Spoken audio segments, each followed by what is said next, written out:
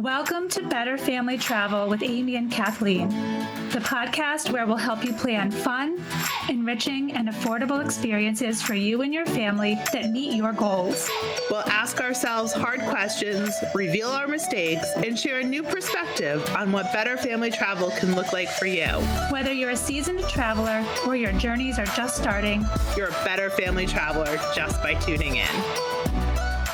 Welcome back. We're here with Better Family Travel. We have another exciting guest to talk to today. Our last guest brought a lot of amazing information and insight for us on enjoying our day-to-day moments. Our guest today is going to discuss with us a little bit about some bigger life-changing events that help us to plan ahead when we have day-to-day and bigger trips to look forward to. So that's going to be exciting. Well, I'm really excited to talk to Lisa Deck today. And with that, we'll get started with our interview. I'm really excited, Kathleen, to be joined by our guest, Lisa Deck. Lisa and I have known each other pretty much our whole lives. Lisa started kindergarten, I believe, with my sister Wendy, and we've played sports together, and our families have grown up together, and we've just known each other our whole lives and seen each other through all of our phases of life. And Lisa is definitely a better family traveler. So I'm really excited about today's conversation. Welcome, Lisa. We're so happy to have you here. Well, thank you, Amy and Kathleen. I'm thrilled to be here. How exciting. We're talking about one of my favorite topics, travel. So Lisa, why don't you introduce yourself to our Better Family Travelers and tell us a little bit about yourself and your family and how you guys approach travel? Sure. Sounds great. So my name is Lisa. I live in Massachusetts. I am married and I have two children who are now, my daughter is 14 and my son is 12. And I think we all have become adventurers. We like to experience things. My life has not really gone as planned, which we'll get into in a minute, but I think the one thing that I have always enjoyed is travel and kind of seeing new places and meeting people and doing different things. And luckily, my family is on board with my crazy ideas. So it's a good fit. Awesome. It's funny because Kathleen and I have had conversations in the past about whether we prefer to go to like the repeat place or a new place. And I'm curious, given your choice, do you like to go to the same place to have those memories, or do you like the adventure of a new place? Interestingly, we tend to be repeat customers. However, I actually love experiencing new places, but I think given kids and given what they like to do, and then we sometimes travel with my parents as well, we have the same standard things we do, and they become traditions and they become what we always do. And let's go to that restaurant because we went there last year. And so as much as I like the adventure,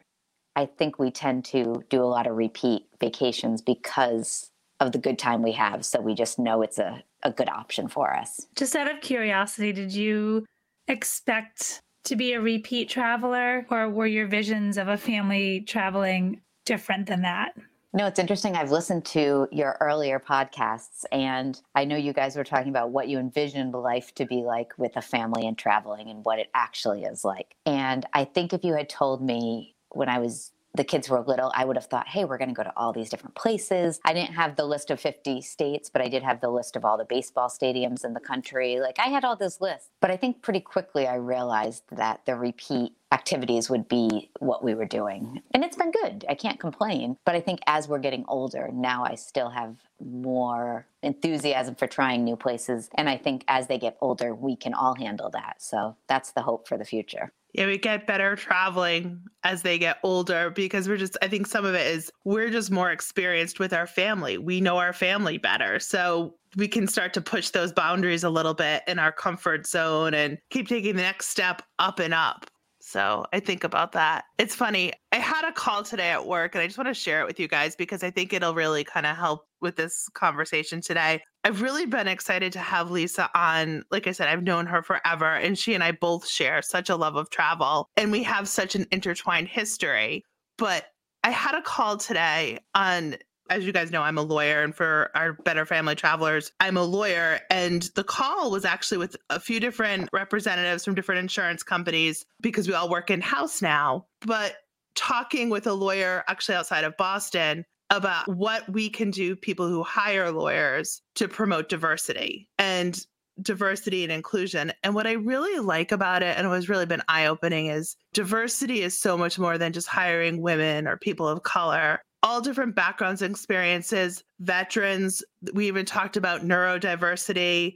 And the real reason is not that you need a lawyer who's a woman. You want a lawyer who's a good lawyer. But when you bring in diverse candidates and you start to bring in a more diverse pool, you get to see just really different thoughts. And that different thoughts and different perspectives just add such a level of richness and texture to all of our experiences because of the point of view they bring. And this is a long-winded way of saying I see that with my own family travel. My amazing mom, my amazing mom, who's my mom, who I love with all my heart. You know, I talked about my dad on the first episode, but my mom was obviously right there. She's a little more quiet than my dad. My dad's out in front, but my mom is there with her sparkle in her eye and the kindest and warmest heart. And she's my mom.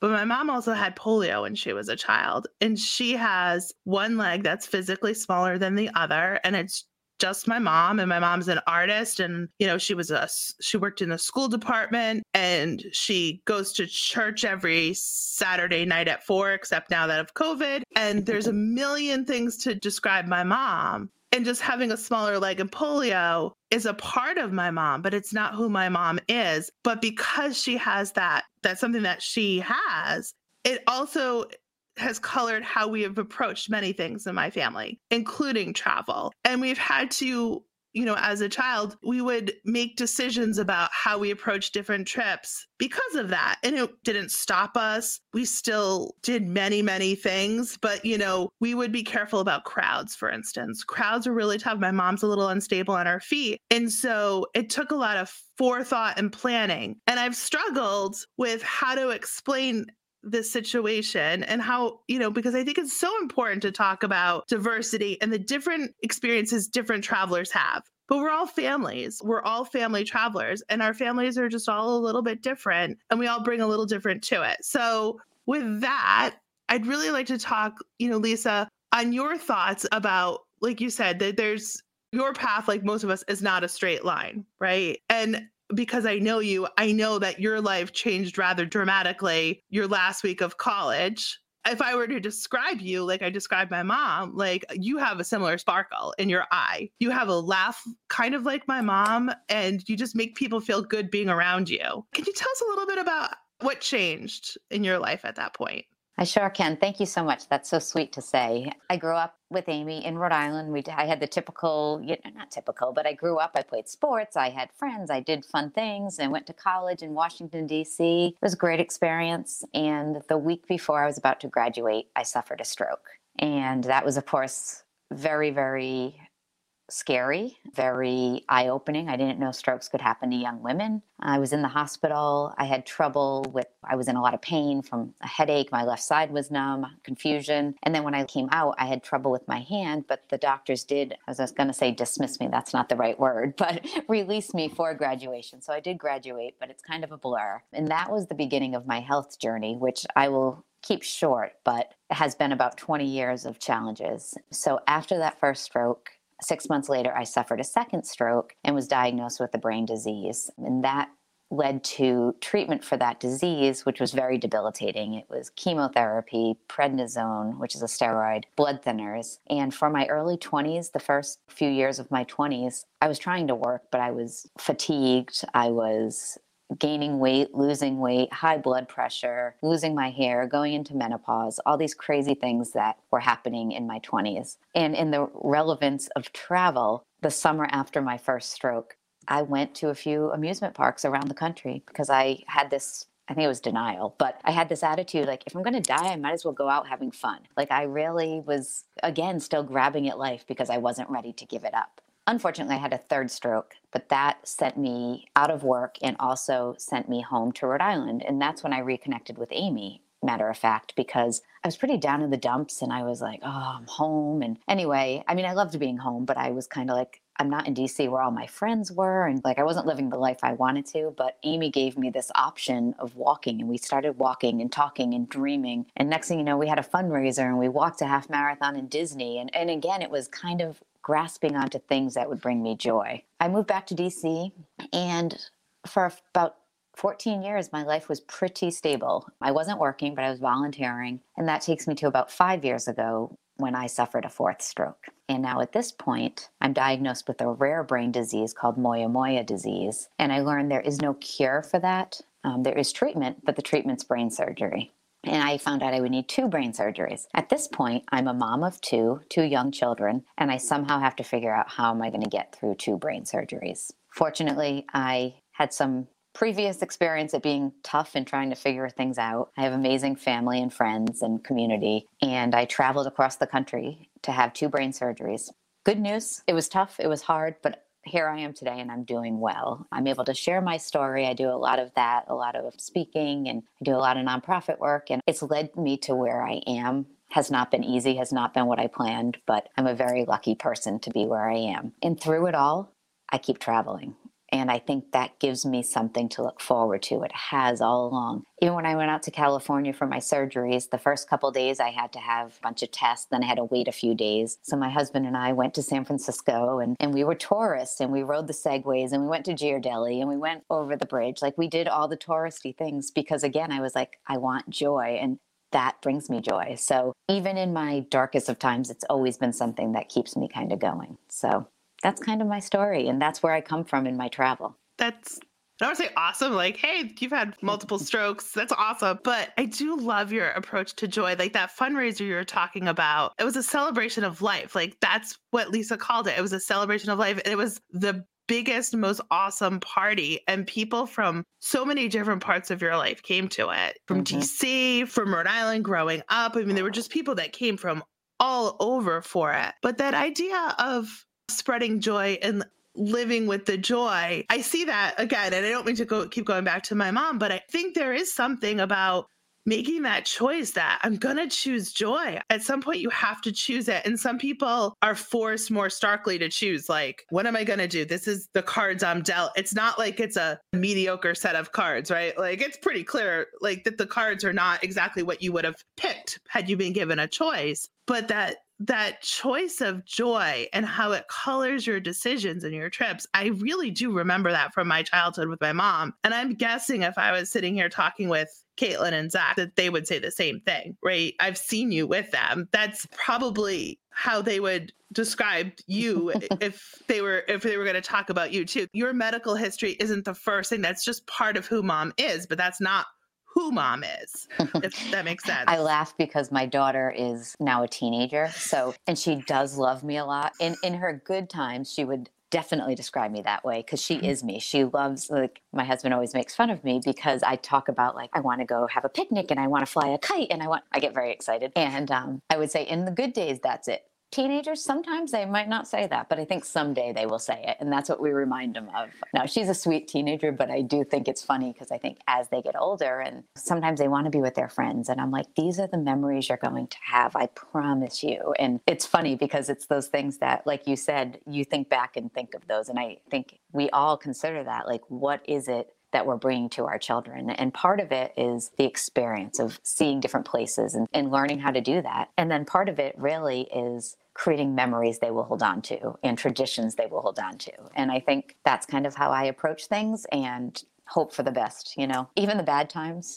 I laugh. One time, the very first time we brought our daughter to Disney, she was maybe 3. And I think my son was under a year. So my parents were with us and they stayed at the timeshare. And Caitlin, Brian, and I went to Disney ourselves. And we were like, you know what? She was like so into princesses. We booked the castle for the princess dinner. We had the perfect seat that looked out over the park. It was perfect. It was like magical. She's in her little dress. It was amazing. And we booked it for dinner, which of course is a risk. We're like, is she going to make it without napping? But that was the only thing available. So we book it. At the end, my husband says, sweetie, what was your favorite part of the day? She looks out over the park and she says, not going on the Dumbo ride.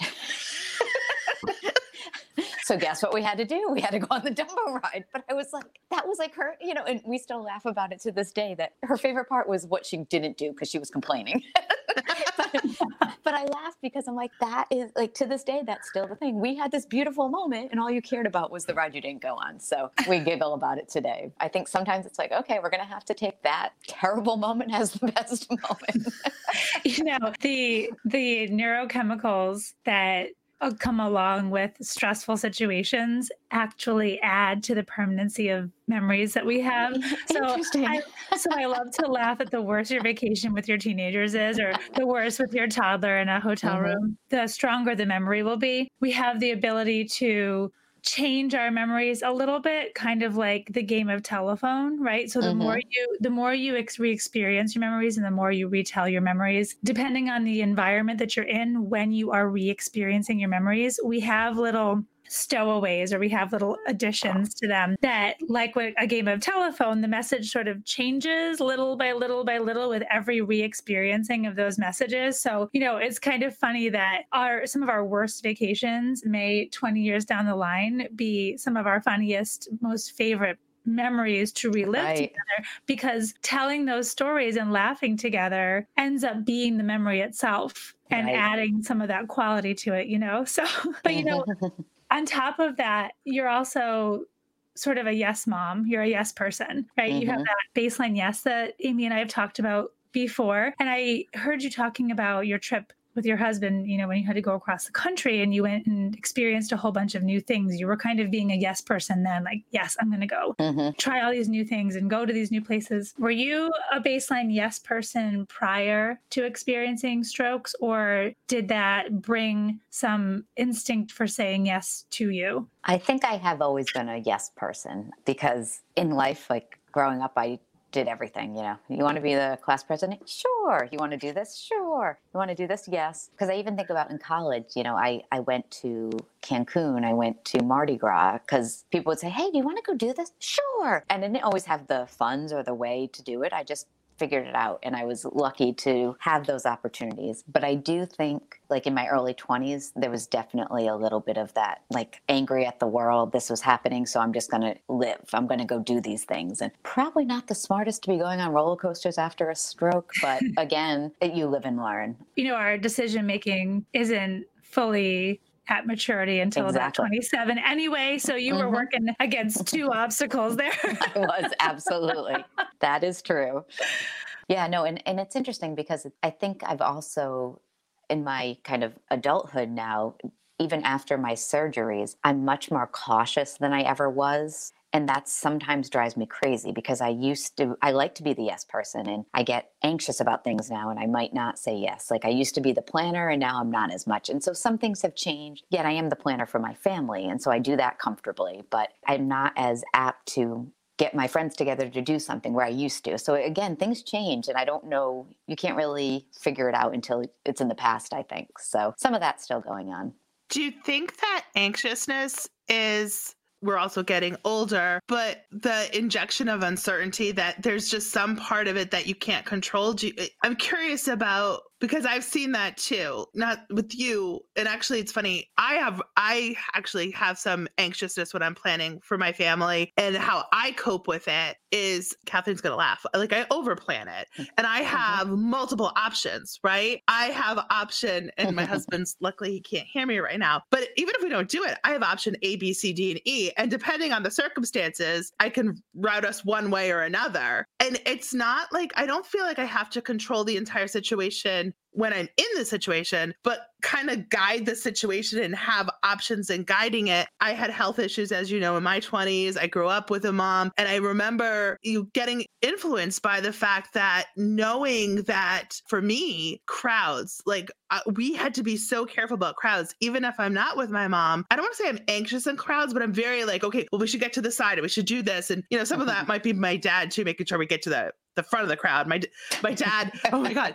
So for my mom, I learned in Disney how to get a wheelchair for someone who needs a wheelchair, because she didn't travel with a wheelchair before, but she just couldn't stand in the lines anymore. And so I was like probably 15 or 16 when I figured out you could rent a wheelchair at places. And the bonus of renting a wheelchair at Disney is that you actually can skip the line. But then, in skipping the line, and then you get out and your mom gets out and she actually would ride Space Mountain, right? So then you're like, faker, right? And if my mom's listening to this, she'll probably yell at me, but it's that hidden issues that people don't realize. Like, you need the wheelchairs because you have to save your energy for the participating in the moment. And I'm curious, Lisa, what your thoughts are on that, or if you've had any experiences like that. I definitely have. And I think in the patient world, it's called invisible illness. And I think if you saw me walking down the street, you would have no idea what I had been through, because to the everyday person, I just look like a person. I mean, I don't have any physical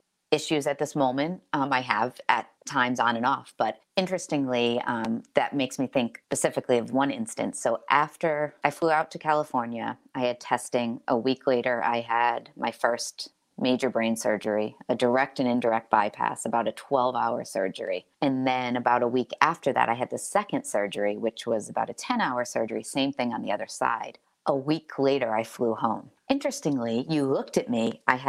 You can't see me. I realize I'm talking. I had shoulder length blonde hair, and all they did was take a razor cut on each side of from like my ear to the top of my head. So on each side, I think I had 20 something staples on each side, which they took out right before I left, but these huge scars. But with my hair down, you couldn't see anything. And I was having speech issues, and I was very panicky, clearly, after the surgeries and going home. And we had to fly home. So we went to the airport, and my husband's like, okay, I'll get you a wheelchair. And I said, what happens if somebody comes up to me and I can't speak? Because that kept happening, or the wrong words would come out. So he made me a little sign that said, just had brain surgery, having trouble speaking, husband will be right back if emergency, and put his number. I held that little sign, and I still have it to this day because it was the only comfort I had. And I was like, what if he goes to the bathroom and something happens? Like, I was going through that, and I was able to articulate that to him. So again, that's something I learned, like, find a solution to what you need to do. I was telling Amy earlier that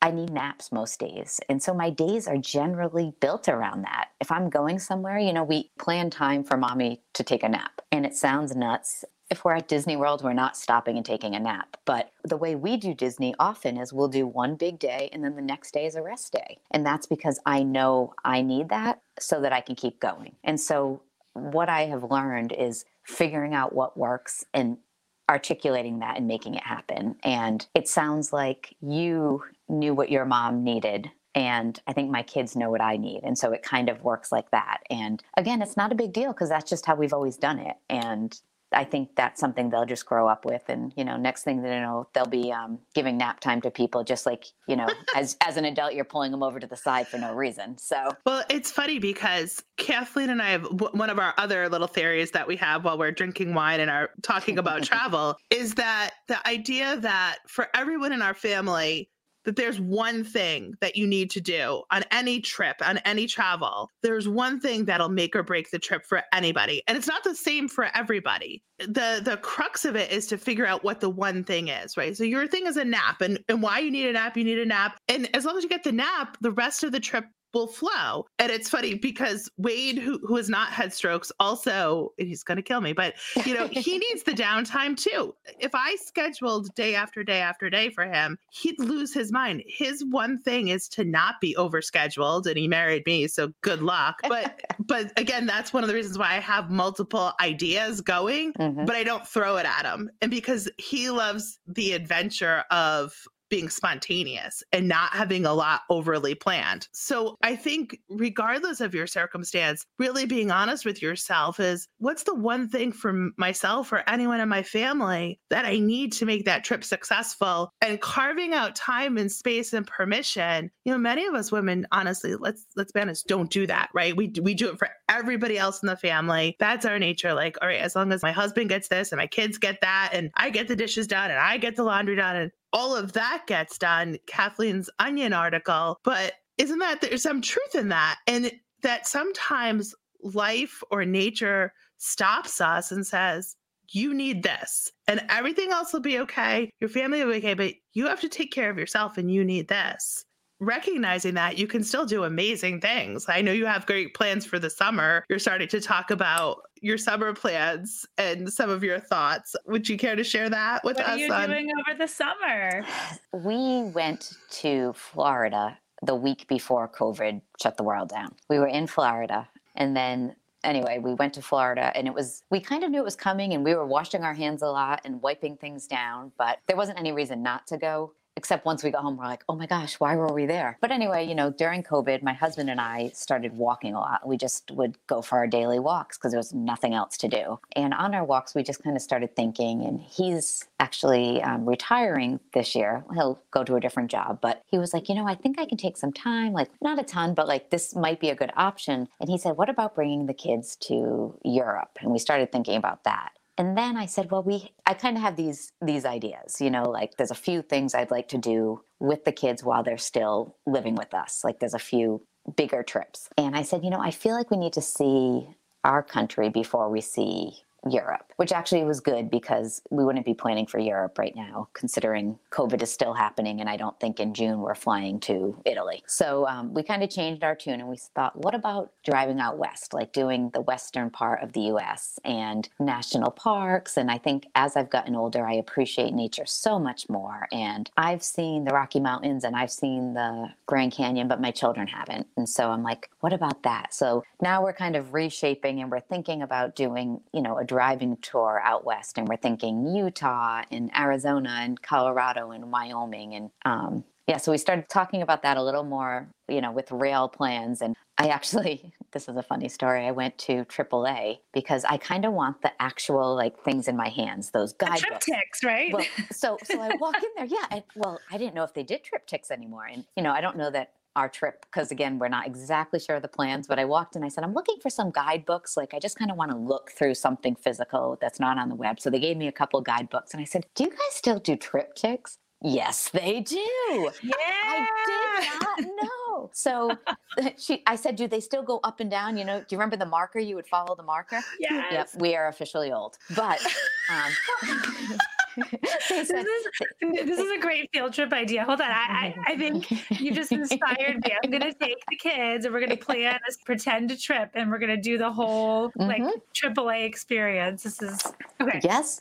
But they told me they don't flip up anymore. They're more of a booklet. And so there's not a marker, but so the woman was so cute. And she said, just give us a week in advance and we'll get it ready for you. And I was like, okay, good to know. My other little trick I've done is I've gone on to we have a little bit of a plan. So I've gone on to all the potential national parks we'll go to, and I've emailed them all and asked them to send me physical maps. And I like that because then I can actually like open the map, see what there is to do, then, kind of check it all out. So it's been fun because again, it's the planning, it's the anticipation. It may not even happen. I think it will, but you never know. But at least we're talking about it. But I think it's funny. My kids are like, I don't know if I really want to see like a big hole in the ground. I was like, oh my goodness, you have no idea. So that's the other interesting thing with teenagers. And they're still in a good age. Like we're still at that good age, but I think it's a tipping point because at some point they just want to be with their friends, and we're still at that good point. So that's why I'm like, let's do it now because it's driving and it's seeing, and do it now. And don't let that stop you. No, it will not. It doesn't matter how miserable they are. You just keep telling the stories for the next 10 years. And before you know it, they'll be talking about what a great time it was. Exactly. They'll be talking about how awful it was, but they'll be telling it with a smile and positive emotions associated with it. It might take a decade of investment, but you'll get there. I laugh. The other thing I tell them, so your kids are a little bit younger than mine, but I said, go on TikTok, go on YouTube, do what you're going to do. And find something. I said, we will do anything. Like, help me plan it. Because I said, if there's a hotel made of candy, let's go to it. Like, I am open. And that's the fun part. I think you guys have talked about that, like getting the kids involved. And, they're 14 and 12. Like, they can find something. And my daughter went on and she found hot springs in Arizona. So we can do that. Like, that's the beautiful thing. Like, right now, it's an open book. So let's just fill it in, and it's exciting. So I hope it does happen. That is super exciting. What, though, do you also need to consider, going back to the invisible illness? Because I am really interested in how you may have to plan ahead, both the spontaneous, the yes experiences, but how do you also still have to weigh in planning in rest time? Or are there any other types of considerations that are somewhere in the back of your mind as you're going through all this planning? Yes. So I think the key is as much, so right now I think I have pamphlets from probably 50 places. We're not going to go to 50 places. So I think it's a matter of tempering my excitement and making it realistic. But again, we were looking, and I can see, we need to have some days where I sleep in. We have to have some days we get up. The major considerations for me are having rest, taking medication. So that's easy. I do that very regularly, and that's not really an issue. In the past, it could have been doing blood works because that's something I've needed to do at times. Right now, I don't have to do that. So at this moment, knock on wood, there isn't too much that would, I can get 3 weeks worth of prescriptions. I can take care of any blood work on the front or the back end, and water. So hydration is very, very important to Moya Moya patients. And even, going to Colorado with the altitude, like water is even more important. However, I'm very good at drinking water, but I do think that's a consideration. So when we travel, if we're flying, which we haven't done in a long time, but we'll bring empty bottles in our bags. And then when we get in, we'll fill them with water because I always have a water bottle with me, which if we're driving, that means a lot more bathroom stops. So again, those are the things we have to think about. And I think it's just really being honest with how much is too much. If we go one day, like I mentioned with Disney, we're that family who goes down. And when they were little, we would do a week in Florida and do one day at Disney. Now, we would make that day as long as we could, but then we would rest the rest of the time. So we try to find that balance between adventure and fun and relaxation. And it's hard to find that balance, but we often have a pretty good sense of that. I think also now as the kids are older, with sadly electronics, like sometimes they just want to sit on the bed and like binge a show, and that works too. So yeah, those are kind of the considerations, which I think are not major for me. There's a lot more people who have a lot more considerations, but again, there's something that some other people might not have.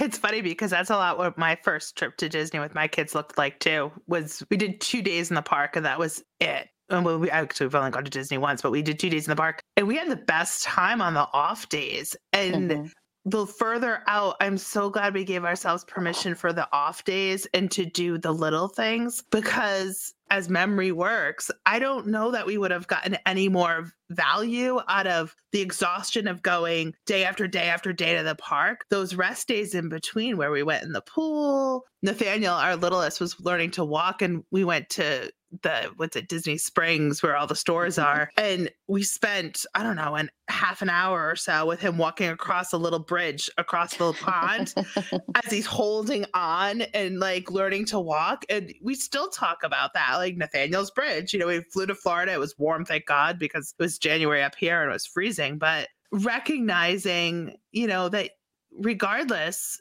and it goes back to my point about diversity, right? That bringing all the different voices in and different parts, because you've recognized you needed that just because your health issues. But that attitude and approach is honestly something that would benefit most of us to take that rest time, and hydration would not hurt for any of us. So it's not like it's an approach that's all different that, if we did it that way, we wouldn't have a good time. Quite honestly, those lessons that you've had to adopt and learn, I think really improves the experience for all of us. And so hearing that voice and hearing that reminder that you should take care of yourself, whether you're forced to because it's a necessity or really you just should, I think helps everybody just to have that part of the conversation and realize that's an important thing, an important part of life and travel. And don't you think that taking care of yourself allows you to be more present in the moment and not preoccupied with discomfort or anxiety about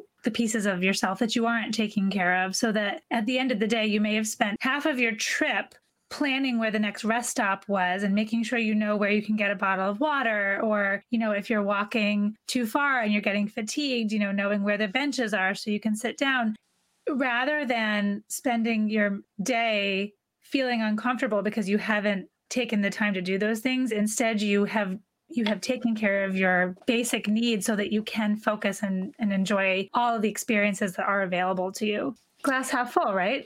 Right. Well, and I think it's interesting because I think this is something that all of us have talked about in different capacities, because you're right. Like, I think generally speaking, women put themselves last when it comes to taking care of the family. And I've kind of been forced to take care of myself. But, in my early 20s, I don't think I did. I was kind of in denial and just living crazy still.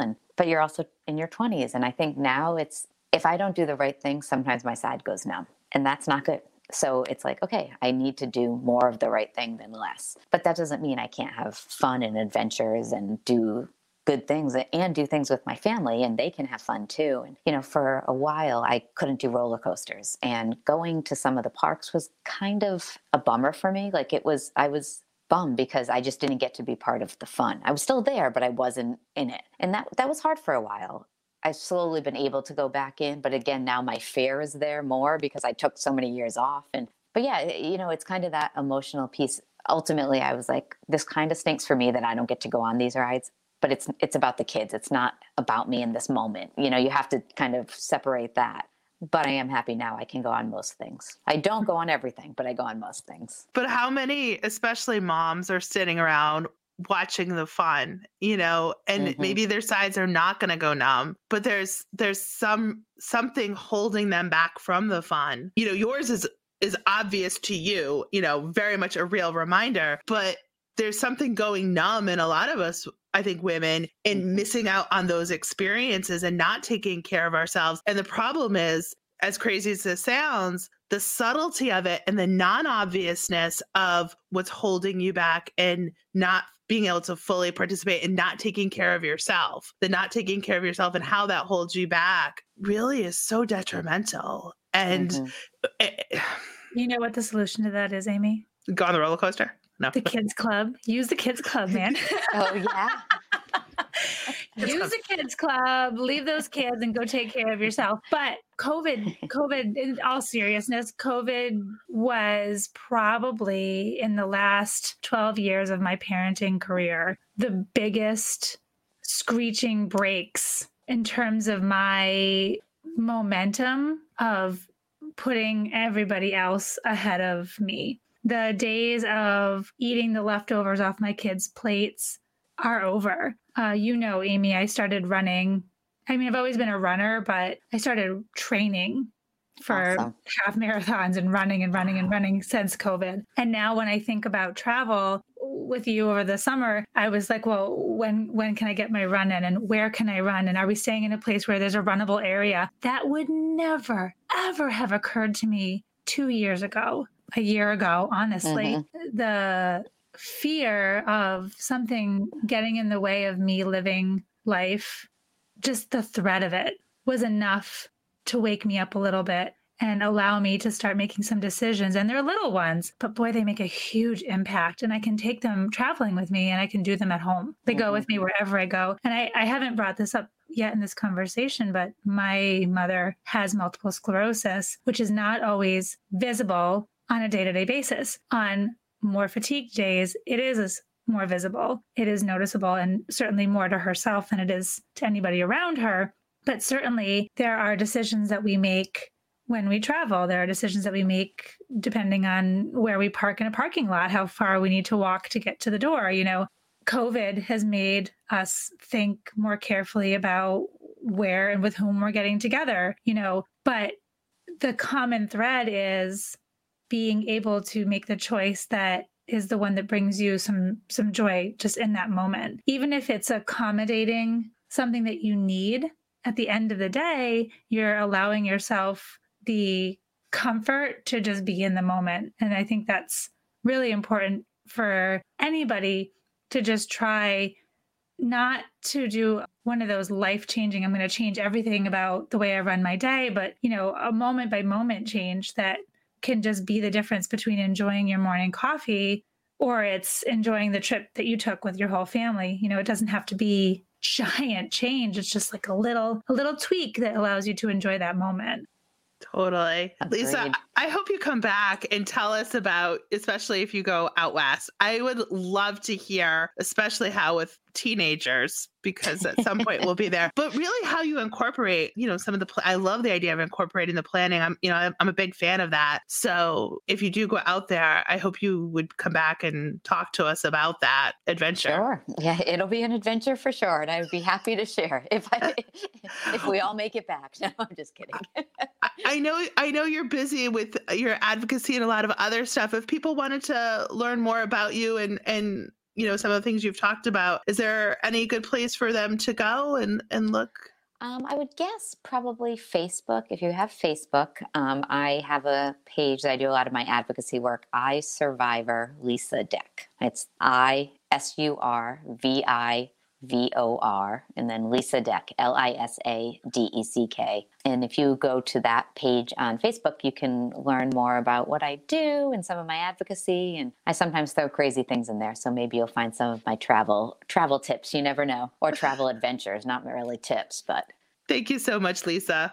Well, thank you for having me. It was such a great conversation, and I wish you guys the best of luck. I love this endeavor. Thanks, Lisa. Thank you. That was an amazing conversation. She's an incredible person, and I cannot wait to find out how her trip goes this summer. I know. She really is so special. I think the world of her, and I'm so glad she could come on. She's inspiring. And she was, before the stroke, she was class president. She was the All-American, the idea of the All-American, but she's just so kind and so friendly, and she carries that through. I'm really lucky to know her.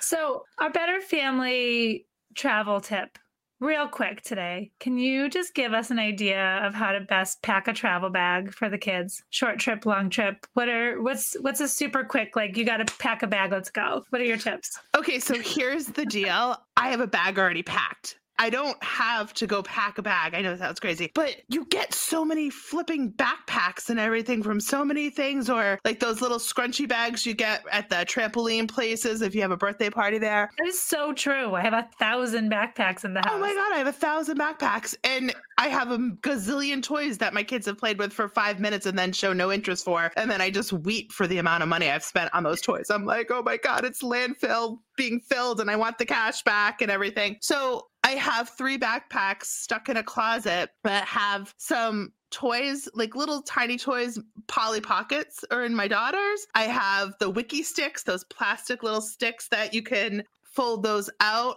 I used to have Play-Doh. That was not the best idea. That didn't travel well. I have some Matchbox cars and Nathaniel's. So I have like a few little toys for each of them that they enjoy, that don't take up a lot of space, that are nice and light, and they never see unless we're traveling. So they have that novelty and they remember liking them because they're their toys, and then they never get to play with them unless we're on the road. So I have a pre-packed bag. It helps my need for these flippin' toys to get played with that they never play with. And then it also works, and I don't have to think about it. It's one less task for when we're going on a trip. I can just quickly grab those bags. I might have to make a little change if we're flying or something else, but for the most part, they're good to go. That is an amazing idea. I had no idea you do that. Do you have the kids pack them with you, or do you do it as a surprise? That's a surprise. That's one of the they plan and pack a lot of stuff, but so when I'm cleaning out the drawer, we have a little treasures drawer. Yeah. You have the junk drawer in the kitchen. Everyone's got a junk drawer. We have a junk drawer in the playroom where the McDonald's toys and the gold doubloons and all those little things that we collect just kind of end up in this drawer. And every once in a while, I will go through it and kind of clear it out.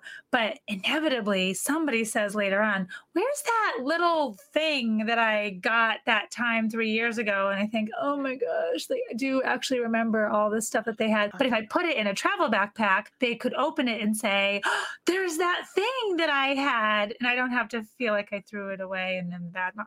Yeah. They have those things that they visit. It's mostly from where they travel. It's small, it's compact. It's like a little quiet toy that even at a restaurant they could play, like Polly Pocket. You can play with Polly Pocket in the restaurant if you really need to, right? No batteries. No batteries. Nothing meltable. Nope. All of that. And let's be honest, they're going to buy something at the gift shop the first time we go to a gift shop, right? So I don't need to overpack. That's something I keep making it lighter and lighter, because the first time I flew with them, I'm like, I must bring a toy store with me. These children, Florida won't have any toys for them to play with, which as it turns out was not true. So I do make the bag lighter and lighter as I've done it more. If we're flying, I'll put like a little snack bag with some lollipops for sucking on for up and down, some of their own little snacks, and like a little change of clothes too, just so it's there and they can carry it. But other than that, I pack lightly. I pack stuff that I don't have to worry about, and then they get to visit old friends. They love these toys and they get surprised by them. They're like, oh, look, it's the same toys every time. They're like, what did Mom pack? It's the same thing. That's a perfect tip. I'm going to do that tomorrow. That's what I'm doing. Well, on that note. Yeah, that was a really nice conversation with Lisa. Thanks again for bringing her on. Always brings a new perspective to the conversation to have another Better Family traveler with us. We are proud to be part of the CMG Podcast Network. Please be sure to visit clovercrestmedia.com for our past episodes and over 30 different podcasts with a wide range of topics. And make sure to join us on our Facebook group at Better Family Travel. Participate in our conversations, take our polls, give us your questions. You can also submit comments and questions at askbft@betterfamilytravel.com. And that's a wrap.